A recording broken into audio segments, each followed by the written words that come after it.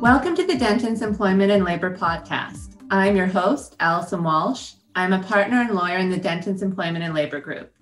In a series of podcasts, the Dentons Employment and Labor Group will discuss the latest employment law issues impacting the Canadian workplace and offer our guidance. Summer is at hand and employees will be looking to take vacation, particularly as provinces begin to reopen and emerge from lockdown. As such, now is an ideal time for employers to refresh their understanding of employee vacation entitlements and ensure that they are in compliance with the laws governing an employer's vacation obligations. Today, I'm joined by Andy Pushalik. Andy is a partner and the practice group leader of the Employment and Labor Group of Dentons Toronto office. Andy joins me today to discuss employers' vacation obligations and the Dentons Canada Vacation Toolkit. Welcome to the podcast, Andy. Thanks, Allison. Happy to be here. In Canada, every legal jurisdiction, so this is federal and provincial, has laws governing an employer's vacation obligations. It is the employer's obligation to ensure that each employee receives what is known as their minimum statutory vacation entitlements. In general, what are statutory vacation entitlements? So good question. Generally speaking, an employee's entitlement to vacation under employment standards legislation in Canada, it's split between the concepts of vacation time and vacation pay. In Canada, the amount of an employee's vacation entitlements will depend on the jurisdiction where they work. So whether they're working in another province or whether they're working in the federal jurisdiction, and then in that case, their employment standards legislation is going to be the Canada Labour Code. And so you'll look at that piece of law, and then you'll look at how long the employee has been employed by a particular employer. So for example, if we look at Ontario, employees with less than 5 years of service in Ontario, they are entitled to 2 weeks of vacation time, and they're also entitled to vacation pay, which is equal to 4% of their gross wages. These entitlements will increase once the employee accumulates 5 years of service, such that they'll receive 3 weeks of vacation time and vacation pay equal to 6% of gross wages. And in your experience, what are some of the common mistakes employers make regarding employee vacation entitlements? Vacation is a complicated area for employers to navigate and also for their lawyers. You have a few key considerations though. First, you have the issue of eligibility. And sometimes employers will get confused as to what groups of employees are and are not eligible for vacation. There are some exemptions generally focused on professional employees and apprentices, but there is some room for interpretation as to who is and is not entitled to vacation. Second, you have the issue where the policy may not be drafted correctly and employees have been permitted to carry over large amounts of vacation year over year. And what happens then is that you have a significant liability that's accruing for the company. Third, and most commonly, is the issue of correctly calculating an employee's vacation pay. With vacation pay, the devil is very much in the details, as employers need to pay close attention as to what constitutes wages for the purposes of employment standards legislation. And the definition of wages can be quite broad, and that's going to encompass salary, commissions, and in some cases, bonuses and other types of incentive compensation.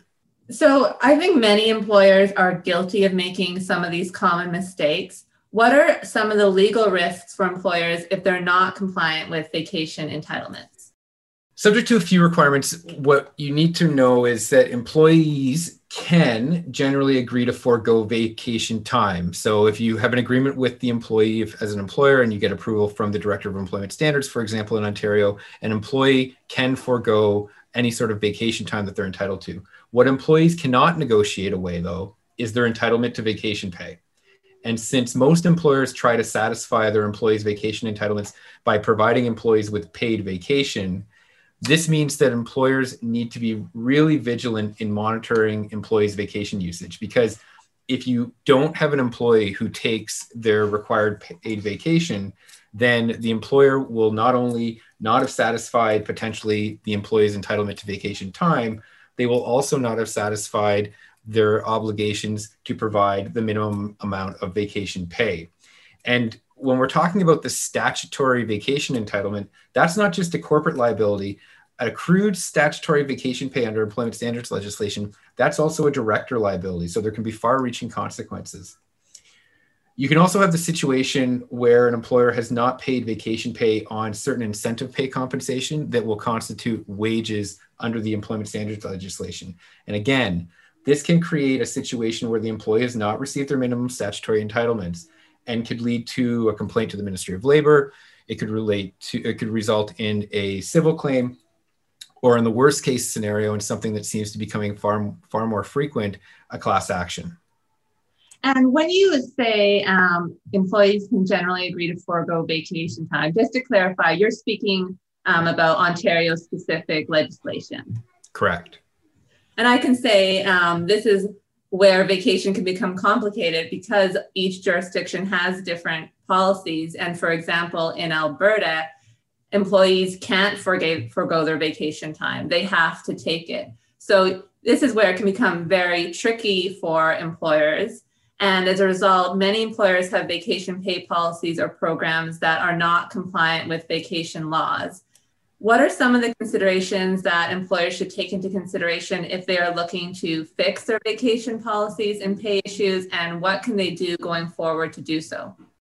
Allison, you really raised good points about the challenges of trying to have a single vacation policy that's going to fit across the country. Certainly, it's not an impossible task, but it's something that people need to pay close attention to, and especially when you're dealing with US views on how to properly structure a vacation policy, because in the US, there's the concept of paid time off, which doesn't necessarily lend itself to Canada because of our very strict vacation laws. So when you're looking at fixing vacation pay issues, first and foremost, you want to get legal advice so that you can get an opinion on exactly what the issues are that are existing and come up with a strategy on how you're going to fix them.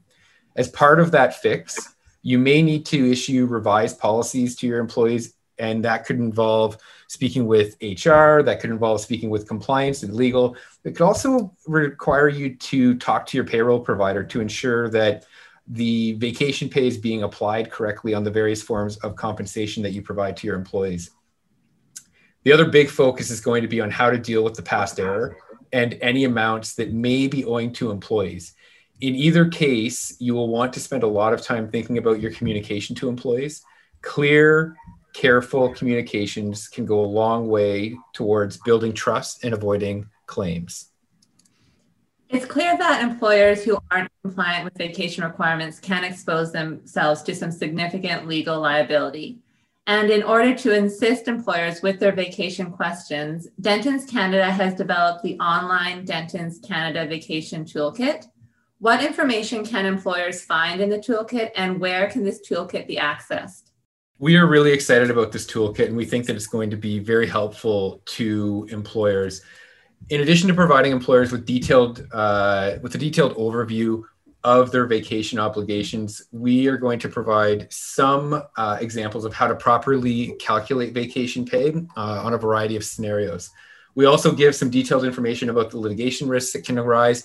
And on that basis, we take a look and an analysis of how limitation periods for filing vacation pay claims operate, because that's another very complicated area where employers need some clear guidance. So if you are interested in getting a copy of this toolkit, we encourage people to reach out to any member of the Dentons Canada Employment and Labor team, and they will be able to provide you with a copy of that toolkit. Andy, thank you for joining me today. You've given our listeners a lot to think about. And thank you to everyone for joining us. We encourage you to download the Dentons Canada Vacation Toolkit or reach out to your local Dentons Employment and Labor Council with your vacation questions. Dentons is a global legal practice providing client services worldwide through its member firms and affiliates. This episode is not designed to provide legal or other advice, and you should not take or refrain from taking action based on its content. Please see dentons.com for legal notices.